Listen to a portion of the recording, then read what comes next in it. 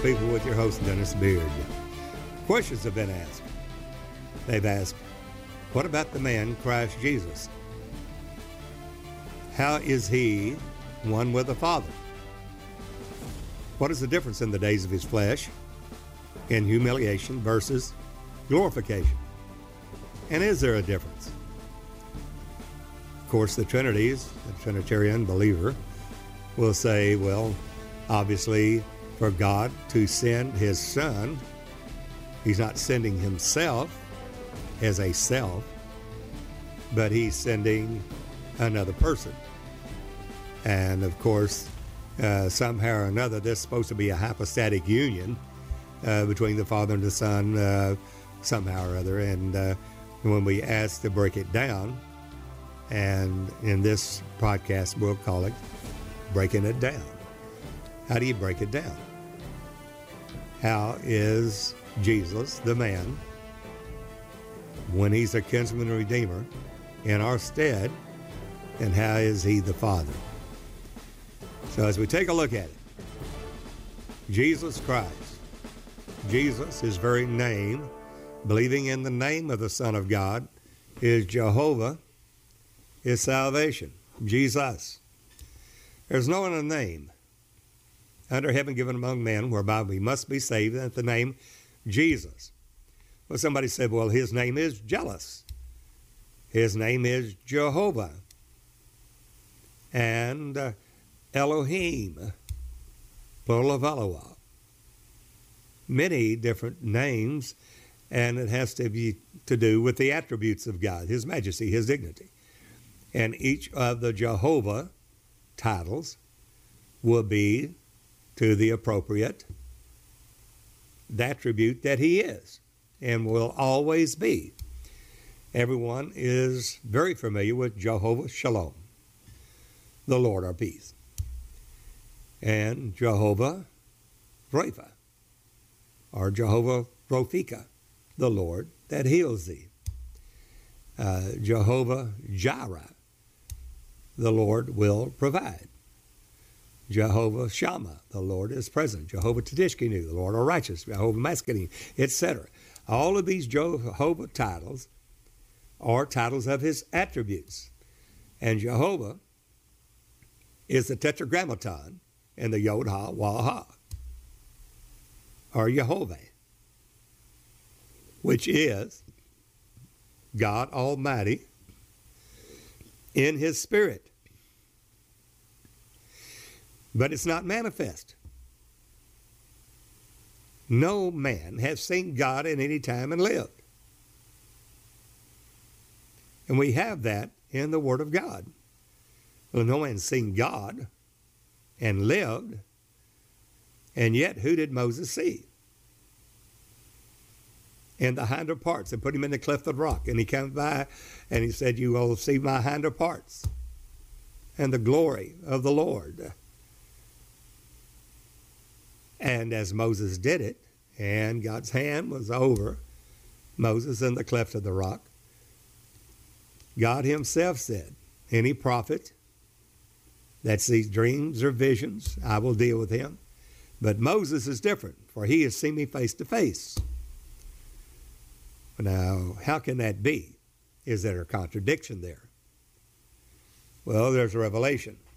Because no man has seen God at any time and lived, yet we have in 2 Corinthians 3, God has shown forth his glory in the face of Jesus Christ. The face of Jesus Christ is the manifest name of God, the only revealed name of God, literally seen, touched, handled of the word of life in the epistle of John, 1 John 1, verse 1. That word of God, which we have seen, which we've handled of the word of life. Then how can the Son of God, who is the man, be the Father? We have to take a look. What kind of a man was he? We know that God is not a man that he should repent, nor the Son of Man. God is not a man that he can lie, Son of Man that he should repent. It tells you what kind of man God is not. But yet it says in the Old Testament, God is a man of war. And then we have, through the Holy Ghost, rightly dividing the word of truth. A workman that needeth not to be ashamed, rightly dividing the word of truth. Dividing the word of truth is not dividing the word of God, saying, well, this scriptures here have to do with the word, and these don't. We just tear it out and throw it away. That's not dividing. The Spirit of God, quicker than any two-edged sword, rightly dividing asunder of soul and spirit. Only the word of God can do that. And to divide that soul and spirit, when you're reading the word of God, how do you divide it? Through the Holy Ghost. Is it spirit that he's talking about? Is it the soul realm, or is it the physical realm? And only the Holy Ghost can lead us there. Rightly dividing body, soul, and spirit. Is he talking natural, or is he talking spiritual in a spiritual sense? And he's using similes, metaphors. This is only can be led into the truth by the Spirit of truth, which is the Holy Ghost. And he says you have no need that any man teach you, 1 John 2:20. And it says you know all things. Well, faith is the substance of things hoped for, the evidence of things not seen. You know all things. Somebody said, I don't know all things. But the Holy Ghost that you have in you, the Spirit of Christ in you, the Father in you, knows all things. And you have that, and it's imputed to you by faith. And it says, you have an unction from the Holy One. You have no need that any man teach you. And you know all things, and you know all truth, and no lies of the truth. Who is a liar but he that denieth that Jesus is the Christ? He is Antichrist that hath denied both the Father and the Son.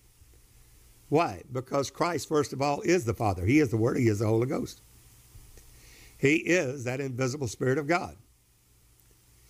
But when it's revealed, when it is literally expressed, touched, tasted, and handled of that Word of God, that name is Jesus. That Jesus is the blood name of Almighty God, the revealed name of God, that is through the name Jesus. And when he was crucified, we know this because over Jesus was written in Latin, Hebrew, and Greek. This is Jesus, the King of the Jews.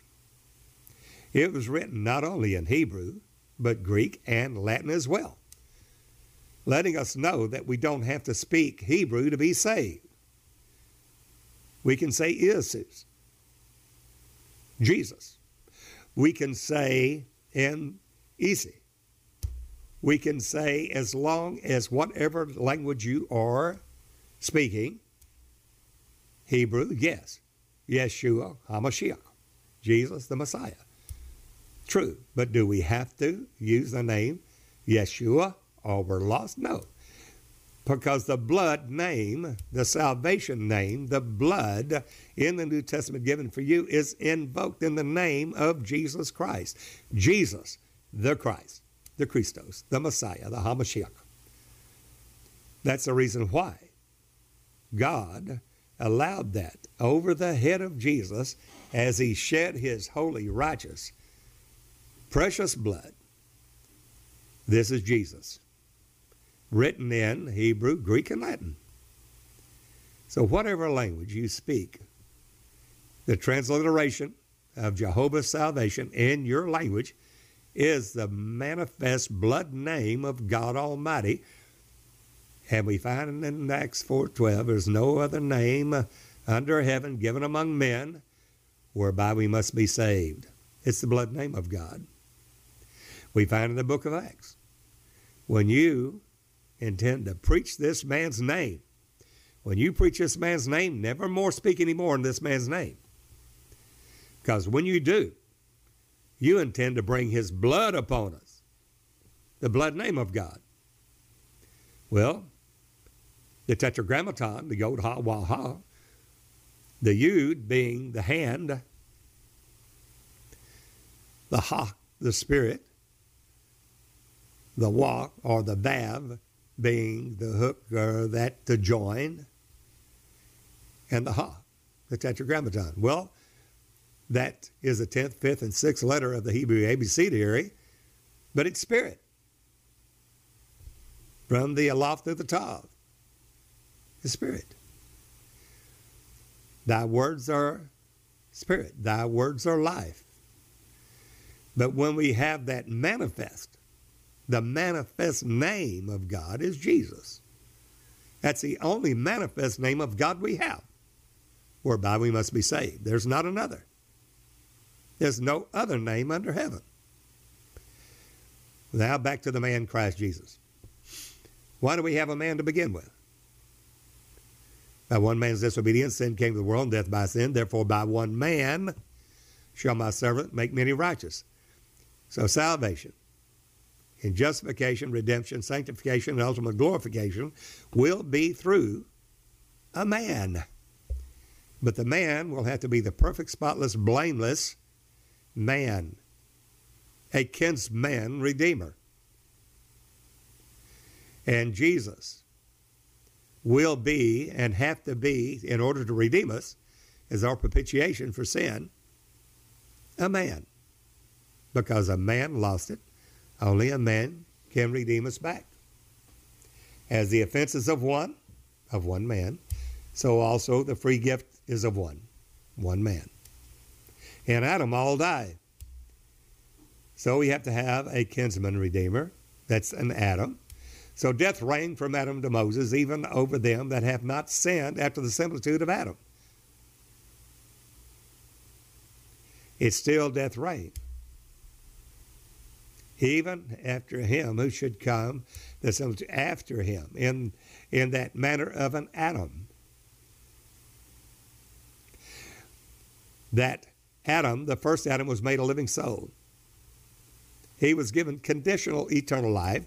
In other words, Adam, if you do not, commandment, do not eat of the tree of knowledge, for in the day that you do, you will surely die. Well, we all know in Genesis 3, later on, he had the woman, not good for man to be alone. Therefore, God called a deep sleep upon Adam. He took a rib there and made he woman of the man. And Adam said, this is now bone of my bone, flesh of my flesh.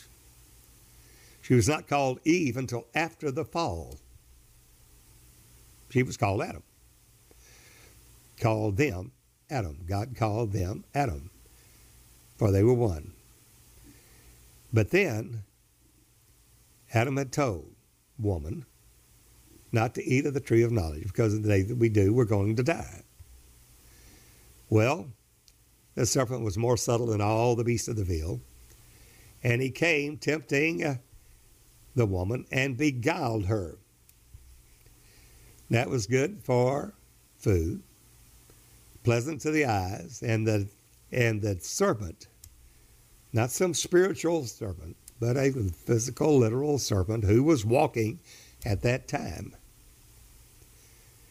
There it said, hath God said, thou shalt not eat of the tree of knowledge?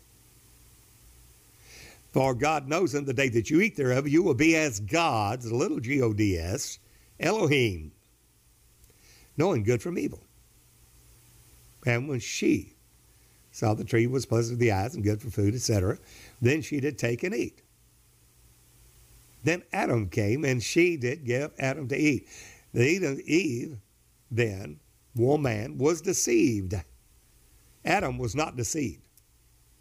Full well knowingly ate of the tree of knowledge. The soul realm opened. And at that point, the neshama, the breath of life, died in Adam. And through this disobedience, sin came into the world, and death by sin. It literally came upon all mankind. In Adam all sin.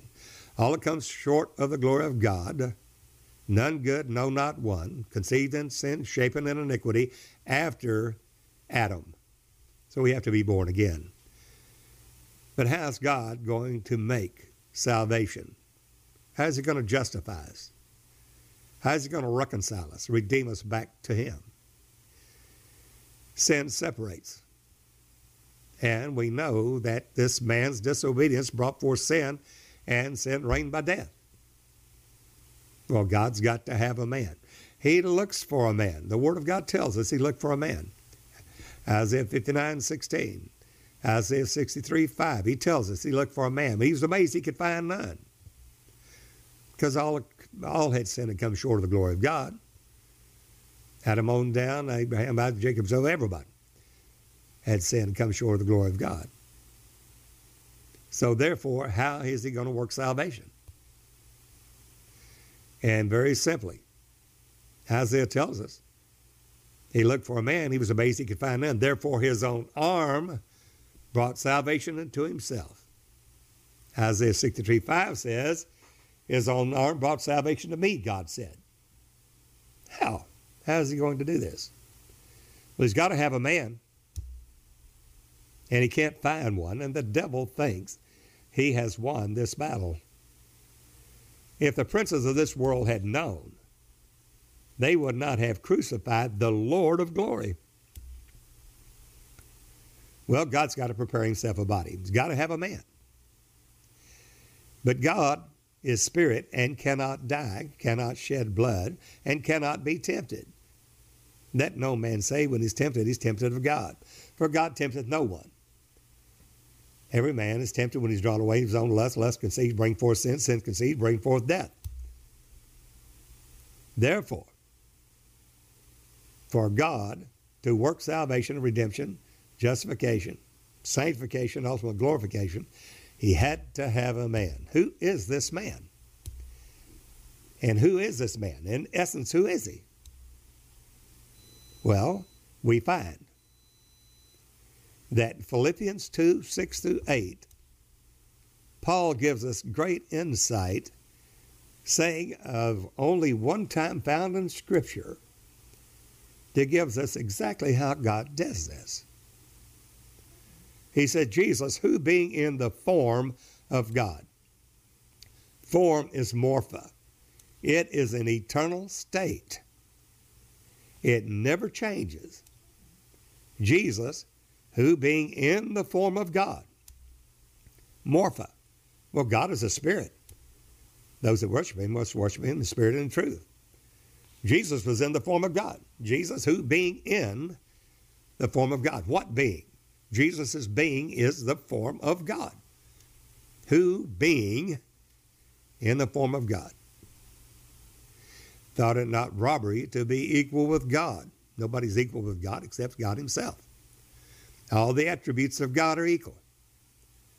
We find in the beginning God created the heaven and the earth. Bereshit bara Elohim 8 Aleph Tav Hashemayim Bayat Hayertz 7 Hebrew words. But the Shamash, the servant, the middle word there, Bereshit bara Elohim 8, the middle one of which all the other three hang off of, is the 8 Aleph Tav, the Hebrew abecedary, which Jesus said he is the Aleph Tav, the Alpha and Omega, the A to the Z of Elohim. Well, he always has been in the form of God, who being, his very being, is that form of God, who being in the form of God, Spirit, made himself of no reputation. One time in the Word of God, it says it's keno, K-E-N-O-O. It's a kenosis. Not the Son of God, not any God Jr. or Spirit Jr., but God himself. Jesus, who being in the form of God, God is one, made himself. God did it, made himself of no reputation, not some reputation, no reputation. What does that mean? No reputation, no repute, no glory, no dignity, no honor. It's voided. It's not some reputation. Made himself, God himself, of no reputation. No reputation is literally as the high priest did in the Old Testament. Leviticus 16 laid aside his glory, his garments of glory and beauty on the Day of Atonement, Yom Kippur, and took on the linen garments, became one with all of Israel, became one with them, did all the sacrifices. And at the end of that day, after offering the goats, the two goats, the goat of Azazel, after sprinkling the blood upon the mercy seat 7 times, etc., when all of the sacrifice is done and the offerings for Israel, not for the high priest as well as all of Israel, then he went back into the sanctuary, the holy place, and took off the linen garments, laid them aside, never to be worn again, and put back on the garments of glory and beauty. The like figure, our Lord Jesus Christ, our great high priest, did the same. He made himself of no reputation, Philippians 2:6, laid aside his glory. What did he do then? Well, that form, the form of God is spirit, and that's eternal. Always has been, always will be God. Jesus is God, has been God, and always will be God, that spirit. But he's going to work salvation as a man, not as a God-man, but as a man. How is he going to accomplish this? Philippians 2:6-8, Paul tells us exactly how. Jesus, who being that form of God, he's in that form of God. He is that spirit. He is the Lord. He is that Christ. Christ, first and foremost, is that spirit. We have that revelation that Peter gives us in his first epistle, 1 Peter 1, verse 10 and 11. That all the Old Testament prophets search diligently into the grace that should come unto us, searching what manner of time the Spirit of Christ that was in them. That was in Moses, Samuel, Isaiah, Jeremiah, Ezekiel, Daniel, 14 minor prophets, all the way to Malachi. That Spirit of Christ, capital S, lets us know that Christ is that Spirit. First and foremost, the very essence of God, he is that Spirit. The Lord is that Spirit. Christ is the Lord. That lets us know Christ is that Spirit, that invisible Spirit of God. But Peter, in his epistle, doesn't stop there. He said, when it signified beforehand and testified beforehand the sufferings of Christ and the glory that should follow. Now, wait a minute. Is Christ, that Spirit, is going to be the same Christ that suffers? Yes. There's a revelation of Christ. We're established in the doctrine of Christ if we understand that Jesus is the Christ. He is that Spirit. First and foremost, in the essence of God, he is Spirit. The intrinsic value, he is Spirit. That's who he is. Well, but now he says, 1 Peter 1, verse 10, 11 tells us that when he testified beforehand, the sufferings of Christ, the sufferings of that Spirit, and the glory that should follow. We know that it behooved Christ to suffer. And literally death, burial, and resurrection, and that repentance and remission of sins should be preached in his name, the manifest name of God, the revealed name of God. It behooved Christ to suffer. And that repentance and remission of sin should be preached in his name. And then enter into his glory. The glory? Yes. Because Christ, the Lord Jehovah God Almighty, is going to be birthed in the city of David. Who? Christ the Lord. God himself, manifest in a body of flesh and blood. There is the mystery of godliness. 1 Timothy 3:16. And without controversy, great is the mystery of godliness. God was manifest in the flesh. Notice that's past tense. God was manifest in the flesh, justified in the Spirit, seen of angels, preached unto the Gentiles, believed on in the world, received up into glory. Not God Jr., not Son of God, but God himself. Because God manifest in the flesh, now we have the Son of God, the man. But the man from the womb, not from the tomb, but from the womb, God giveth not the Spirit by measure unto him. All the Spirit that God is, was, or ever will be, manifest in a body of flesh and blood. Now wait, he has to work salvation as a man. How can God do this? He makes himself, Philippians 2:6, of no reputation. He lays aside the glory. It becomes latent, laid back. Why? Because a man lost it. Only a man can redeem us back. Again, Romans 5. By one man's disobedience, sin came to the world, and death by sin. Therefore, by one man shall my servant make many righteous. As sin reigned by death, so grace reigns through righteousness. Righteousness is revealed to us in John 16. Jesus said when the Holy Ghost is come, he's going to reprove the world of sin and of righteousness and of judgment. Of sin, because they believe not on me, Jesus said. Of righteousness, because I go to my Father. And of judgment, because the prince of this world is judged. As he goes on, he elaborates there. He said, now I have heretofore I've spoken to you in Proverbs, but the time comes, I will no more speak to you in Proverbs, in these deep hidden sayings, but I'm going to show you plainly of the Father. And he goes on and says, he proceeded from the Father and came into the world. He literally died, was buried, rose again, and went back to my Father, Jesus said. What is righteousness?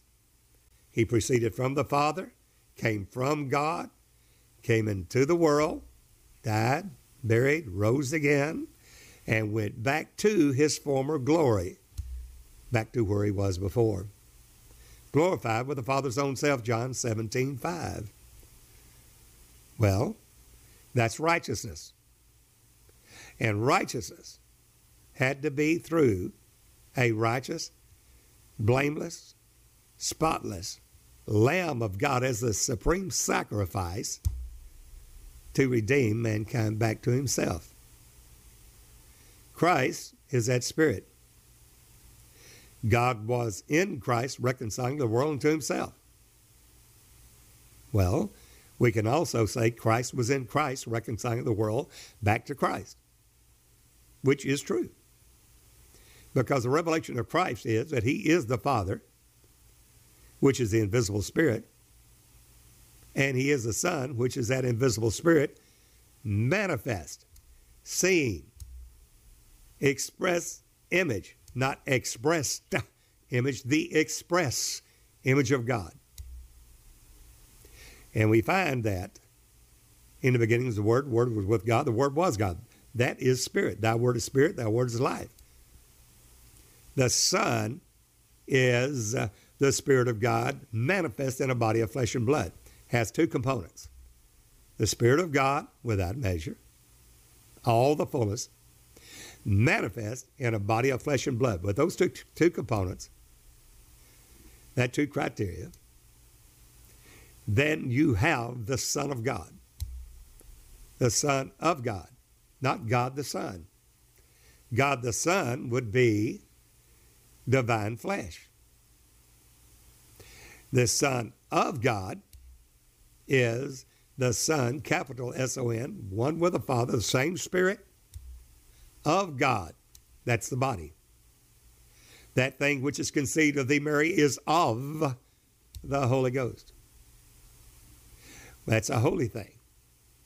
That's the reason why that Adam, or any lineage of Adam, could not be the literal father of the Son of God. It had to be the seed of the woman. Where do we find that? Well, we see that in Genesis 3:15, the first proto-evangel of the Messiah. Serpent, God speaking to the serpent, said, I'm going to put enmity between you and the woman, between your seed and her seed. He's going to bruise thy head. He's going to bruise your head, and you will bruise his heel. Not the woman's heel, not her heel, his heel. The first proto-evangel of the Messiah, the promise of Messiah, the messianic promise, the Christos, the Christ. Messiah, Christ, one and the same. Well, we have there the man. How's God doing it? Well, he has to make himself of no reputation, Philippians 2:6-8, because if he works as God, then he's broke his own law, because a man lost it. Only a man can redeem us back. So God can prepare a body of flesh and blood, but he can't work as spirit. He's got to work as a man. And therefore, Jesus as a man will grow in favor with God and with man as a man, or kinsman redeemer, emptied out of glory. This is hard for some to understand, that God and the man are one and the same, but what about the man? Does he have a body of flesh and blood? Yes. Does he have a rational soul, a mind, will, emotions, imagination, and intellect? Yes, just like us. Does he have a human spirit like us, with communion, with a conscience, with the intuition,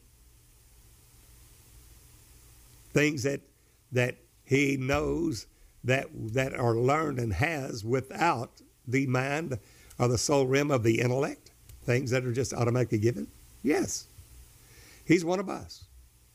We find that in Hebrews 2. For as much then as the children are partakers of flesh and blood, he also, God himself also, likewise, took part of the same as us, our kinsman and redeemer, that in all things he was made like unto his brethren. And because we're all of one, he's not ashamed to call us brethren. He's one of us. How does he do it? He makes himself the spirit of no reputation, lays aside the glory, the dignity, the honor. The spirit becomes latent, laid back. It's not moving. So he can work only as a man. But that man is the seed of the woman. That's the reason why the virgin birth was so essential and necessary.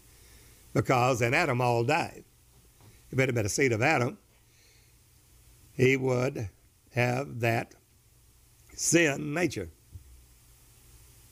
Therefore, the blood would be tainted. But we find in Romans 8:3, in the fullness of time, there, what the law could not do, in that it was weak in the flesh. God sending his own son in the likeness of sinful flesh, and for sin, condemns sin in the flesh. He has to be one of us. He has to be tempted in all points like as we are, yet without sin. Hebrews 4:15. He that knew no sin became sin for us in our stead, our propitiation, that we might be made the righteousness of God in him. By doing that, the Spirit of God, being in the form of God, made himself of no reputation. The Spirit literally puts a self-imposed limitation upon himself, not to work as spirit, and takes upon him the form, upon God himself, the form, which is morpha again, an eternal state, the form of a servant, made in the likeness of men. God made in the likeness of men? Yes. We can say this is Emmanuel, God with us. A virgin shall conceive, Isaiah 7:14, and bring forth a son, call his name Emmanuel. Butter and honey shall he eat, that he may know to refuse the evil and choose the good. That is Jesus Christ. We find that prophesied in Isaiah 9:5. Unto us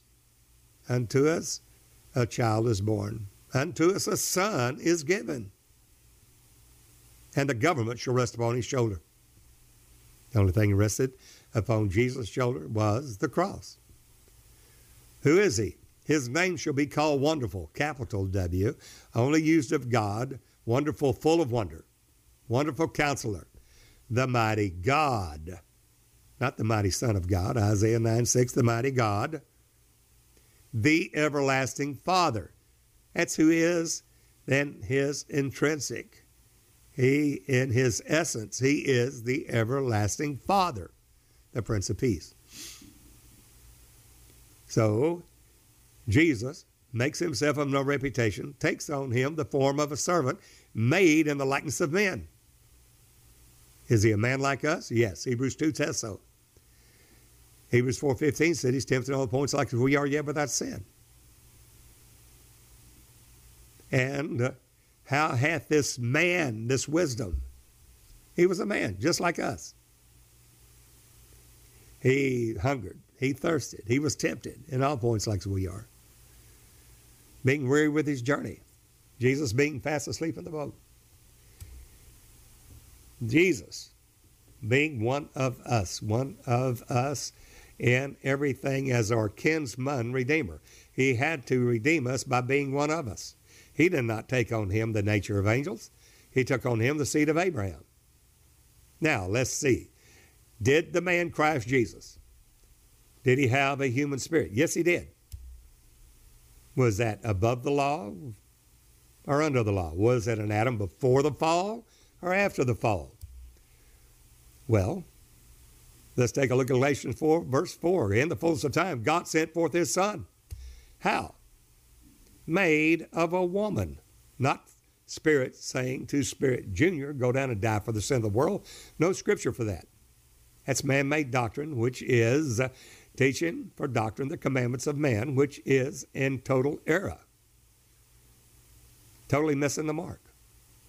In the fullness of time, God sent forth his Son. How? Made of a woman, made in under the law, not above it, in under the law, to redeem us that were under the law. He became one of us. There again, we find there that what the law could not do, in that it was weak in the flesh. God sending his own Son in the likeness of sinful flesh, and for sin condemns sin of the flesh. One of us in all things, body, soul, and spirit. Otherwise, he can be tempted in all points. Body, soul, and spirit like us. So we take the first temptation of Jesus. The man Christ Jesus. And he literally learns obedience by the things which he suffered. He literally grows in favor with God and man. The scriptures were daily his delight. We find him at 12 years old. He literally stunned and baffled the scribes, the priests there, and because of his wisdom that he had acquired by the age of 12. How? He just born and all of a sudden knows the Son of God. It was just given it to him because of intrinsically he was, no. Through the scriptures daily being his delight. We find that in the crucifixion Psalms. There, 12 years old, he said, I must be about my Father's business, not my business, my Father's business. Why? Because he's emptied out of glory. He's made himself of no reputation. He's working as a man. He's growing in favor with God and man. He will not have any or work any miracles until age 30. Somebody said, well, why wait till 30? If you're God, just go ahead and save everybody. No, he's working as a man to fulfill that law. The law was given that sin might appear exceedingly sinful. For with the knowledge of the law, without the knowledge of the law, sin is not imputed where there is no law. God gave the law that sin might appear exceedingly sinful. Therefore, the law had requirements and demands that had to be met. And without the shedding of blood, there is no remission of sins. Why? Because in the blood is the life. Therefore, it will require the shedding of blood. But it has to be a holy, spotless, blameless sacrifice. And even at that, it has to be a free will offering. Not mandatory, but a free will offering for our propitiation, for our forgiveness of sins, dying in our stead. The mercy seat being the propitiatory, the literal way he propitiates, covers. That's the reason the lid, the mercy seat covered, was over the top of the law. Aaron's rod that budded, tables of stone, as well as the manna. Why? Because of the mercy seat. Why is it a mercy seat? Because the blood was sprinkled 7 times upon it. The cherubim, the glory of the mercy seat, in the mercy seat, looking toward the mercy. What was it looking at? The blood of Jesus Christ. Well, that Jesus, as a man, has to be tempted at all points like as we are. The first thing, he cannot take or do any miracle until he comes after the order of Melchizedek as our great high priest, and he can't just take that arbitrarily. The law states, under the law of Moses, in Numbers 4, that the high priest takes his office at age 30. Not at age 20, not at 25, age 30. So Jesus has to wait until age 30 as he's preparing himself. Literally, the scriptures, daily his delights, the word of God, growing in favor with God and man, and then he reaches age 30. Why? At that time, he can go into the high priesthood. The law states that. He's fulfilling his own law as a man, not as God. A man lost that only man can redeem us back. He's doing it as a man. Jesus, does he have a human spirit? Does he have a rational soul? Does he have a body of flesh and blood? Does it literally have the same desires that we do? Of course it did. Therefore, whenever he goes to John the Baptist, now under the law of Moses, the Aaronic priesthood, then by reason of death, the high priest couldn't continue. And his son would take over the high priesthood at age 30. So therefore, 3 things would happen. Number 1, he would take the son when he reached age 30 and do 3 things. Number 1, anoint him with oil. Number 2, lay hands on him. Number 3, speak over him. Thou art the high priest in my stead. The high priest, the older, would retire. From that day forward, the high priest took that office, his son, at age 30. Well, Jesus will not be after the order of Levi. For our Lord, that this priesthood sprang out of Judah, which nothing was spoken of the priesthood. So therefore, he will be after the order of Melchizedek.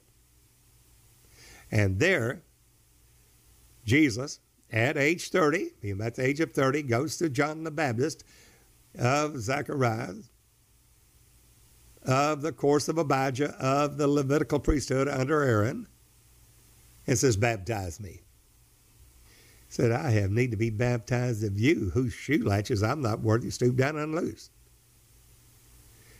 Jesus says, suffer to be so, to fulfill all righteousness. I came from God, but now I'm going to fulfill every letter of this law as a man, in the form of a servant, made in the likeness of man,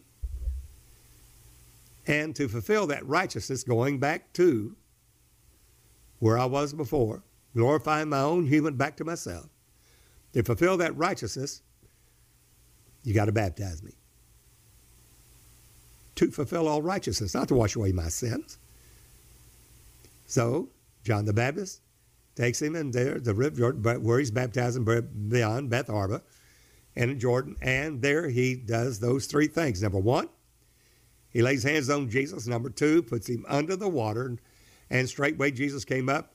So, and the 3rd, he doesn't speak over him. He lays hands on him, puts him underwater, and then the voice comes from heaven. Thou art my beloved Son, in whom I well pleased. John the Baptist, in the spirit of Elijah, sees the Holy Ghost descending as it were a dove and abode upon Jesus. Somebody said he's filled with the Holy Ghost. No, he is the Holy Ghost. And what's the dove? It was a sign given to John the Baptist, that upon that person, upon that man whom he sees, the dove is descending upon him, he it is that will baptize with the Holy Ghost, and that with fire. He it is, behold, the Lamb of God that taketh away the sin of the world. John the Baptist said, I must decrease, he must increase. Immediately, Jesus comes straightway out of the water. There, why then the dove? The Holy Ghost in the form of a dove. Why? Because that Holy Ghost, that Spirit of God that has made himself of no reputation under the law, can now start working on our behalf. But the law, that law of Moses, being literally having to be fulfilled in every aspect of that law, being tempted at every point of it, Jesus then will be led into the wilderness of the Spirit, there to be tempted of Satan. Drove into the wilderness there to be tempted of Satan. As a man, God can't be tempted, but as a man, the man Christ Jesus, well, he's going to be tempted in three areas. First, his body of flesh and blood. Second, his soul realm, the mind, will, emotion, imagination, and intellect. Third, his human spirit, conscience, as well as communion. Number one, first thing he's going to do is tempt that flesh. Satan says, if thou be the Son of God, make these stones, turn them into bread. Now, Jesus, as a man, has literally read that word of God, grown up in that word. Daily was his delights, and he quotes Deuteronomy 9, Deuteronomy 6. He quotes Deuteronomy, and he says, it is written, man shall not live by bread alone, but by every word that proceedeth out of the mouth of God. He uses the word of God to combat Satan in the days of his flesh as a man. Well, there's the flesh. Well, let's go to the soul realm. Let's tempt him in his mind. So he takes him to a pinnacle of the temple and says, jump off of this pinnacle, because it is written. And he quotes Psalm that if you dash your foot against a stone, the angels will lift you up. So therefore cast yourself down. Jesus said, thou shalt not tempt the Lord thy God. That was tempting him in his soul realm. Now we're going to go to the spirit realm. Jesus' body, you're hungry. You've got that hunger there. Afterward, Jesus was a hungered. Just make these stones bread.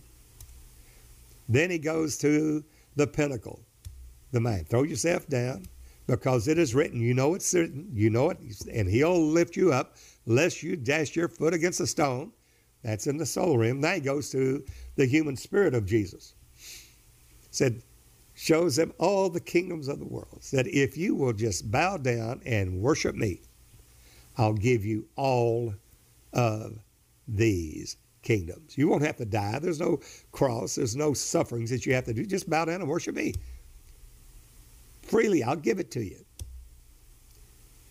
And Jesus said, at that point, thou shalt serve the Lord God, and him only shalt thou serve. At that point, in his flesh, he was so weak that whenever he came out of the wilderness in the fullness and power of God, well, why did he have that before he went in? Because it's through the temptation and sufferings in the flesh that the Holy Ghost manifests through the body of flesh and blood. those that follow Christ. He said, if any man will come after me, let him first deny himself, that self-will. Pick up your cross. Why pick up a cross? Because you're not only called to believe on Jesus, but also to suffer with him. So the captain of our salvation was made perfect through sufferings. He crucified his own flesh with the affections and the lust.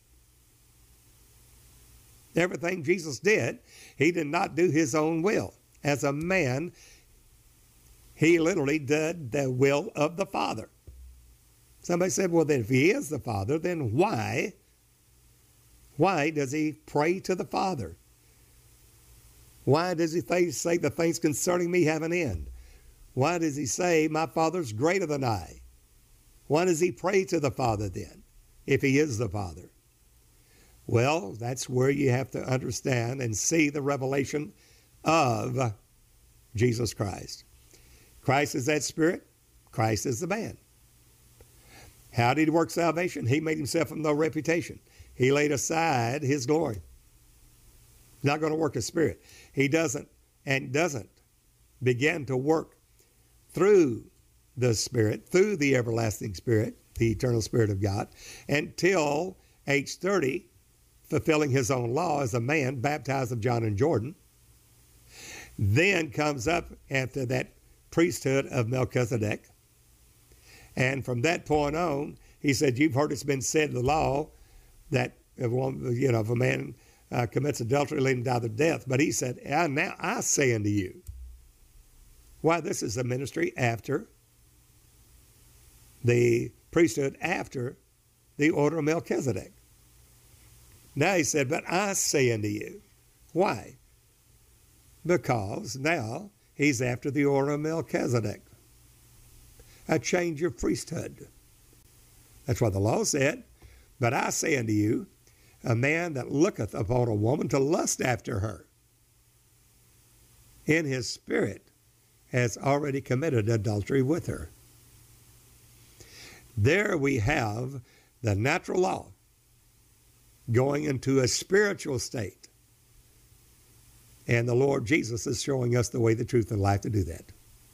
He begins his ministry at age 30. And he doesn't work a miracle until then. And as he goes out, it's progressive. And because he's made in under the law, he is an Adam after the fall, not one before the fall. He's in the likeness of sinful flesh and for sin. He is made of a woman made in under the law. Why? To fulfill that law and save us that were under the law. To redeem us that were under the law. Galatians 4, verse 4 and 5. Well then, he's doing it as a man.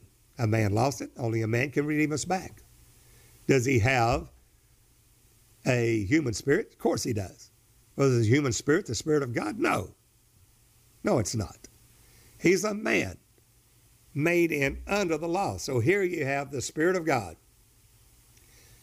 And he has taken on a body of flesh and blood, made in the likeness of men, taken on the form of a servant. Well, the only thing is, the law is still there dividing. As you can see, the law is still dividing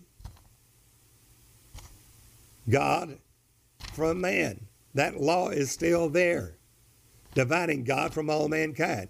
Even though God is manifest in his flesh, that flesh there has not shed blood, has not fulfilled this law, and that law is still there. So Jesus says, Father, glorify thou me. Father, glorify thou me. Why? Because the law is still there as a wall of partition. The ordinance of that law, literally a partition parting God from mankind. And Jesus has made himself of no reputation, not to work as spirit, but work as a man. That's Philippians 2, 6 through 8. There's the key. And when you understand that, it's very, very simple how God was manifest in the flesh, justified in the spirit, seen of angels, preached to the Gentiles, believed on the world, received up in the glory. God himself. It was a progressive glorification. Why? Because Jesus said, Father, glorify thou me. He said, I have glorified you and will glorify you again. Jesus is not talking to himself. He's not throwing as a ventriloquist his spirit.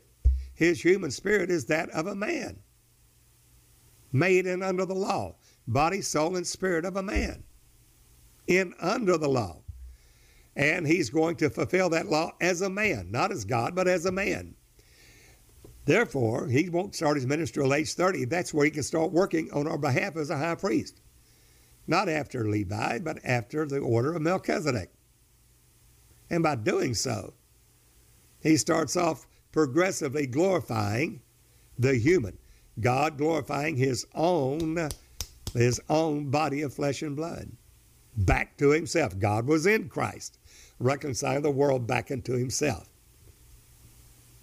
Therefore, Jesus said, Father, why did he pray? Because the law is still there. Just because God's taken on a body of flesh and blood, that law is still there. He hadn't died yet. He hadn't been buried and rose again. He hasn't shed his holy, righteous, holy blood. He has not shed that blood yet. Therefore, that law is there. So what does he do? Father, glorify thou me. He's showing us how to pray. He's showing us the way, the truth, and life. Somebody said, yes, but he said, John 10:30, I and my Father are one. Yes, I and my Father are one. He's saying, in essence, I am that Spirit. I was in the form of God. I am that God. I will always be that God. He is in the form of God. But even though he's made himself of no reputation, he didn't cease and desist from being God. He's always been God, always will be God. He just put a self-imposed limitation upon himself to work only as a man for our redemption, sanctification, and ultimate glorification. Therefore, Jesus, in the days of his flesh, as he becomes our high priest and he starts working on our behalf at age 30, and as a man's fulfilling his own law, he takes that in tabernacles and he's crucified in Passover, 3.5 years. Times and a half, 42 months. And each there he said, my Father is greater than I. Why? Because the man is under the law. Well, yes, he is that Spirit. Yes, because he said, I and my Father are one. We're one in the self-same Spirit. You've seen me, you've seen the Father. Somebody said, how can that be? In the beginning was the Word was with God, the Word was God. The same was in the beginning with God. All things were made by him. Your Word is that Spirit. Spirit is the Word. Spirit is the Father. How do we know that? 1 John 5:7, there's three that bear record in heaven, the Father, Word, and the Holy Ghost. These three are one, not in union. These three are one in the self-same Spirit. Jesus is that Word. But the Word's going to be manifest, and the Word was made flesh. That's not soma, just literally have robed in a body of flesh. It's sarka, S-A-R-X. Means a whole man, body, soul, and human spirit. The Word was made flesh, sarka. And we beheld his glory. The glory is only begotten of the Father, full of grace and truth. No man has seen God at any time. The only begotten Son, the only begotten God, the only begotten one, the Yaqid, he hath declared him. How? Who is in the bosom of the Father. Right there, not before the cross, right there. No man has seen God at any time, the only begotten Son, which is in the bosom of the Father. He hath declared him. Why? Because even though he has made himself of no reputation, the Spirit of God not working as Spirit, literally, the Word of God made flesh, and as a man that lost it, only a man that can redeem us back, he is fulfilling his own law as a man through the Spirit of God. And that Spirit doesn't break through and start coming up, even though Jesus has the Spirit of God without measure, for God giveth not the Spirit by measure unto him from the womb. He's always been. That's the reason John the Baptist was filled with the Holy Ghost when Elizabeth came to see Mary. He is the Holy Ghost. He is that Spirit of God. But it's laid back. It's latent. Why? Because he's going to work salvation as a man. A man lost and only man can redeem us back. When you see that, you'll see that Jesus is that Spirit. I and my Father are one. We're one in the self-same Spirit. Always has been, always will be. Just because the Spirit is made of no reputation, so he works salvation of man. In his essence, he is that Spirit. He's telling the truth. I and my Father are one. He says the same in John 14. You believe in God, believe also in me. Let not your heart be troubled. You believe in God, believe also in me. We can't say that, but he can, because he is the Spirit of God without measure, and he's going to progressively glorify his own human back to himself. So he goes on. You believe in God, believe also in me. In my Father's house are many mansions. Were not so, I would have told you. I go to prepare a place for you. Why? Because I'm one of you. I am a man of flesh and blood, just like you. And I'm preparing a place for you. That where I am, there you may be also. And whether I go, you know, and the way you know. Where's he going? He came from God. He's going back to God. That's righteousness. He is that Spirit of God's made himself of no reputation. He became a man. The man emptied out of glory. And he says, Father, glorify thou me. Why? Because the law is still there. He said, I have glorified you. I raised you up in glory, and I'll glorify you again. You're getting higher and higher in glory to me. It's progressive. Therefore, Jesus, as he goes, the first miracle he does is a wedding in Cana of Galilee. He turns the water into wine. But you can see the progressive glory, the power, the miracles done, all of them redemption miracles. Healing the sick, cleanse the leper, raise the dead, cast out devils, open blind eyes, loose the dumb tongue, lame walk, captive going free. Blessed he whosoever is not offended in me. Jesus there states there in John 14, I go to prepare a place for you because I'm one of you. That where I am, there you may be also. Whether I go, you know, and your way you know. You came from God, going back to God. Whether I go, you know, and the way you know. Thomas saith to him, Lord, we know not whither thou goest. We don't understand it. How can we know? We know not whither thou goest. How can we know the way? Jesus said, I am the way, the truth, and the life. No man cometh to the Father. I'm glorifying my own human back to myself to make the way for you. No man cometh to the Father but by me. From henceforth you both know him and have seen him. You can't get to the Father but by me, but now you've seen the Father, you've known the Father. From henceforth you know him. Yeah, Philip didn't understand. Said, Lord, show us the Father. And that suffices us. That'll be sufficient. Show us the Father. That's all we need to know. Jesus said, have I been so long time with you, and yet hast thou not known me, Philip?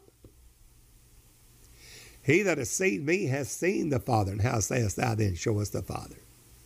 What?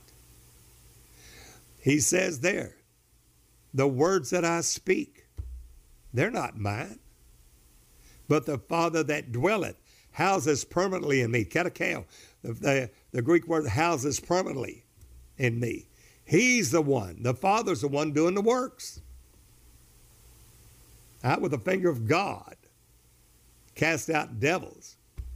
Know ye the kingdom of God's come nigh unto you. The words that I speak are not mine. The Father that dwelleth in me, he's doing the works. Believe me that I'm in my Father, and my Father in me, or else believe me for the work's sake. What works? He's healing the sick, cleanse the leper, raise the dead, cast out devils, open blind eyes, loose the dumb, lame walk, calves going free. That's the works he's doing. The works of the Father. How do we know that?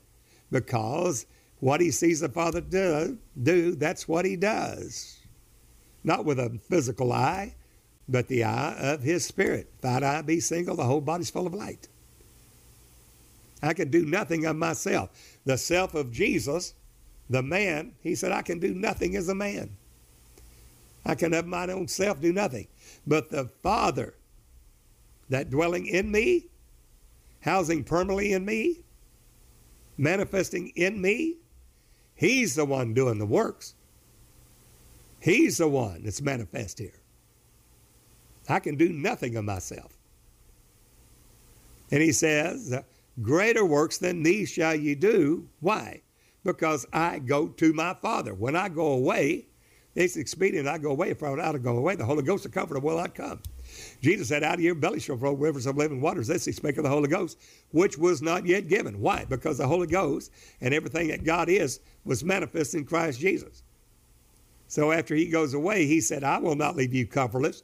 I will come to you. While he was in the days of his flesh, that's where he's emptied out of glory to become one of us, to redeem us that were under the law. Is it a human spirit? Yes. Rational soul of a human soul? Yes. A human body of flesh and blood? Yes. And there is a difference, because the law is separating the Spirit of God from the spirit, soul, and body of that man in the days of his flesh until he literally fulfills that law. Doesn't do away with it. He fulfills it. And during the days of his flesh, he's going to show us the way, the truth, and life, how to pray, fast, seek God, and show us the things that we must do in obedience to him, making the captain of our salvation perfect through sufferings. Well, in John 8:13, Pharisees didn't get it. When he said, I and my Father are one, in John 10:30, he means I am that Spirit. Not his human spirit being the Spirit of God. No, that'd be divine flesh. No, but I am that Spirit that made myself of no reputation to literally become this man, to take on the form of a servant. Who is that servant? Isaiah 43:10, thus saith the Lord Jehovah God Almighty, that invisible Spirit, and my servant whom I have chosen. You chose him? Sounds like there's two. If you chose him, you're going a third person there. Thus saith the Lord, and my servant whom I have chosen. Well, who is that servant? That you may know and believe me and understand. Don't believe denominations. Bishops, apostles, prophets, don't believe that. Try those spirits to see whether they're of God, because God said, I want you to know, believe me, and understand that I am he. I am that servant. And he tells you how he did it. Before me there was no God formed, neither shall be after me. God formed himself a body of flesh and blood. See now that I, even I, am he, and beside me there is no other Savior. Jehovah is salvation. Jesus. I am the Lord, thy Redeemer. The Holy One, not the Holy Trinity, the Holy One of Israel. Did he have a body of flesh and blood, a human soul, mind, will, emotion, imagination, and intellect, with a human spirit of conscience and communion? Yes, just like us. But while that law is still there, even though he's God, that's made himself of no reputation, he can say, I and my Father are one. You've seen me, you've seen the Father. Yes, because he's the one doing the works. But to do that, Jesus crucifies his flesh, makes the captain of our salvation perfect through sufferings. Literally crucifying that flesh daily. And then you can even watch the miracles and everything. It takes hours to go through each miracle as it goes, and how it's progressively glorifying the human as he crucifies the flesh, that he works more and more through the Holy Ghost, through the Spirit of God, showing us the way. We want to work the works of God. You got to deny self. You got to offer your body a living sacrifice, holding acceptable unto God, which is reasonable service, and be not conformed to this world, be transformed by the renewing of your mind. Otherwise, you'll never work any miracles. You'll never heal the sick, cleanse the leper. You'll never be able to work the works of God. Let us work the works of God. How? You believe on him whom he has sent. Who? Jesus Christ, God Almighty. When you've received him, you receive him that sent him. Why? Because they're one and the same. When you understand that, he is redeeming us by being one of us. And he progressively glorifies his own human back to himself. higher and higher and higher. So Jesus said, glorify thou me. He said, I've glorified you, I'll glorify you again. And he does. And he said, the Father be glorified in the Son glorified in the Father. Jesus said point blank, speaking in these proverbs, these heart sayings, and in him are hid all treasures of wisdom and knowledge. He said, no man knoweth the Son but the Father. No man knoweth the Father but the Son, and to whom he will reveal him. It has to be revealed by God, by himself. Well, Jesus is that Spirit. There, even all the miracles that he does. Notice the first one that he does in raising the dead. He takes Jairus' daughter and raises her from the dead. Been dead a couple hours. Then the widow of Nain's son, second one. It's gone higher in glory. Been dead a couple of days, not just a couple of hours, a couple of days. And we have there the funeral procession coming through, and he has compassion upon the widow. Walks over to the bier of the coffin and says, son, I say unto thee to rise. Presents the man, the boy, back to his mother alive. Well, then Lazarus, he's been dead 4 days now. Not a couple of hours, not a couple of days. 4 days dead. Progressively going greater and greater in glory, revealing who he is, the Father of glory. It's the Father doing the works. He said, Lazarus, come forth. By this time he stinketh. He's been dead 4 days. 4 days. The Lord, by this time he stinketh. Lazarus, come forth. After Jesus has, as a man, fulfilled all the requirements of the law, tempted at all points like as we are, yet without sin, then he has the right, as a free will sacrifice, a holy, blameless, spotless Lamb of God, to say, I will freely lay down my life. He said, I freely lay down my life. No man taketh it from me. I'm going to be that free will sacrifice. I have power to lay it down. I have power to receive it again. This I've received of my Father as a man. Tempted at all points, but yet never sinned. There, John 2, Jesus said, destroy this temple. In 3 days I will raise it up. Why? Because no man can raise up his body except he be God. The Jews said 40 and 6 years with this temple is building, and you're going to raise it up in 3 days? Jesus said he spake of the temple of his body. There Jesus fulfilled all the law. And as a free will sacrifice, he freely laid down his life. As he's dying on the cross, he has a human spirit, a rational soul, a human body of flesh and blood. He suffers. Simon of Cyrene had to carry his cross because they literally beat Jesus' back so much with the scourging that Pilate thought to literally kill Jesus by scourging. And it wasn't 40 stripes save one. Hundreds of stripes on the back literally beat out his back muscles to where he could not carry. His cross became so heavy he couldn't carry it. As he goes on the cross, the 7 last sayings of Jesus, and you know they're full well the truth. And as Jesus dies, very important that we see, as he's dying, he said, Father, that spirit that he is, that has been literally separated by a wall of partition, the law, him as a man suffering with a human body of flesh and blood, a human soul, mind, will, emotion, imagination, and intellect, just like us, with a human spirit, just like us, of conscience and communion.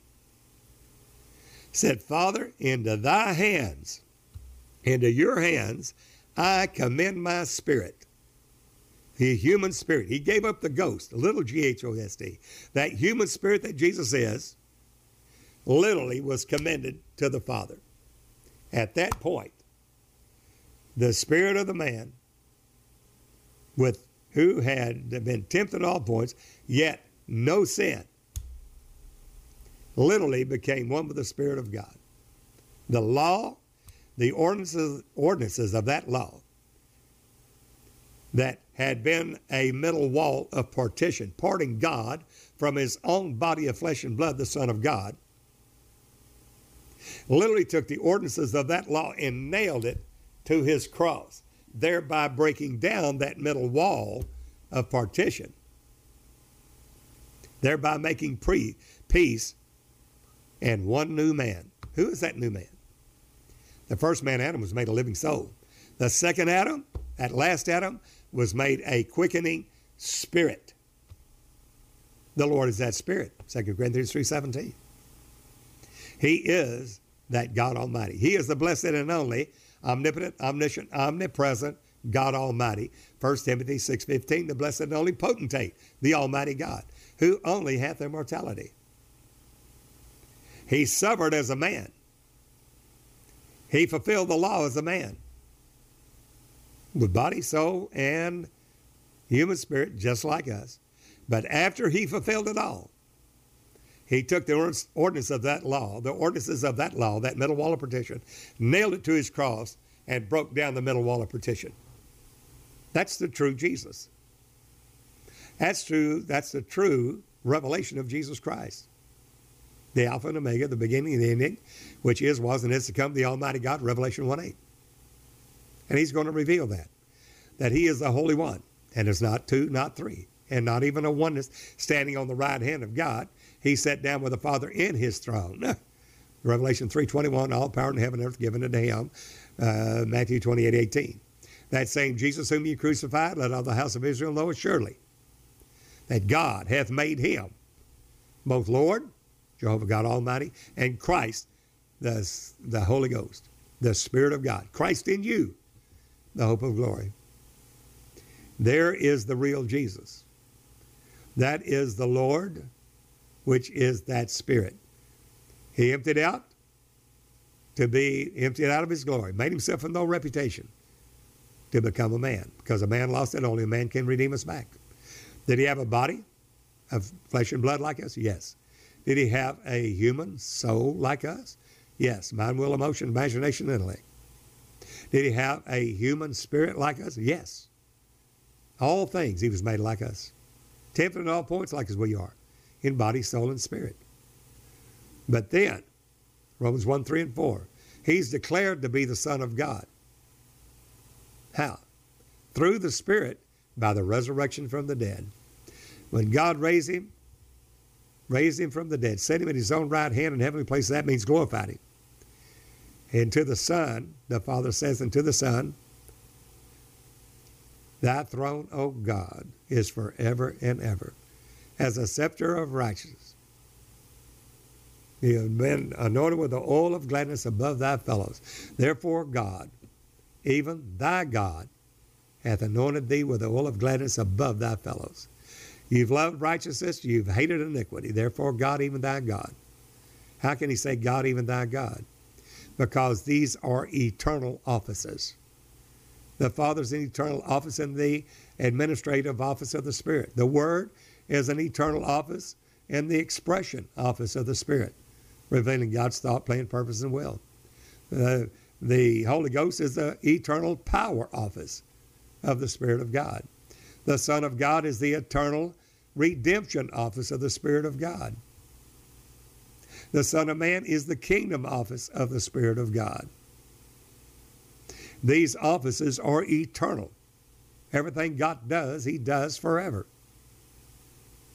And that's the reason why then cometh the end, when he, the Son of Man, shall deliver up the kingdom to God, even the Father.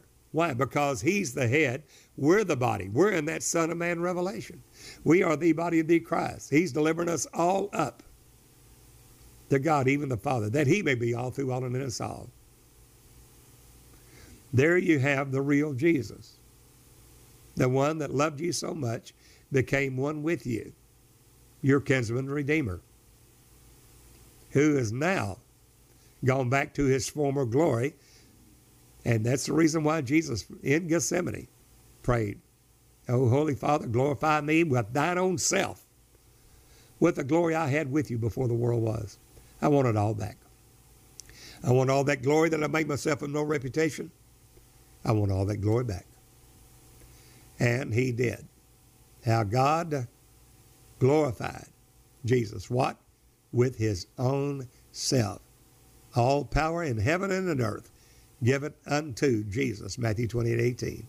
That did not leave the Father powerless. He is the Lord. He is Christ. Who made him that? God hath made that same Jesus whom you crucified. Acts 2:36. Both Lord, Jehovah God Almighty, that Spirit, and Christ, the Holy Ghost. There you have it. Their man Christ Jesus is God. Always has been God. Always will be God. So he made himself of no reputation.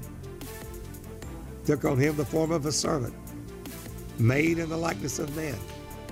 Before him no God formed, neither shall be after him. There'll never be another. Not one before him, not another one after him. He is the only Savior, the only God, manifest in flesh, 1 Timothy 3:16. He is that blessed and only potentate. 1 Timothy 6:15, 1 Timothy 3:16, God manifest in the flesh. 1 Timothy 6:15 and 16, the blessed and only potentate, the omnipotent, almighty, who only hath immortality, dwelling in that light, which no man can approach unto, nor see, nor can see. He is that blessed, only potentate, the omnipotent, omniscient, omnipresent. There's not another. We'd love to hear from you. Join the podcast. Write to me, Dennis Beard, Post Office Box 2906, Longview, Texas, zip code 75606. Drop us a line, a message. If you have any questions, please sure and let us know. Message us. They're at our websites, sealinggodspeople.com, sealinggodspeople.org, or dennisbeard.org. We'd love to hear from you. Write to us. If you have questions, we will be glad to answer them the best that we can. There, until the next time, this is Brother Dennis Beard saying, behold the real Jesus.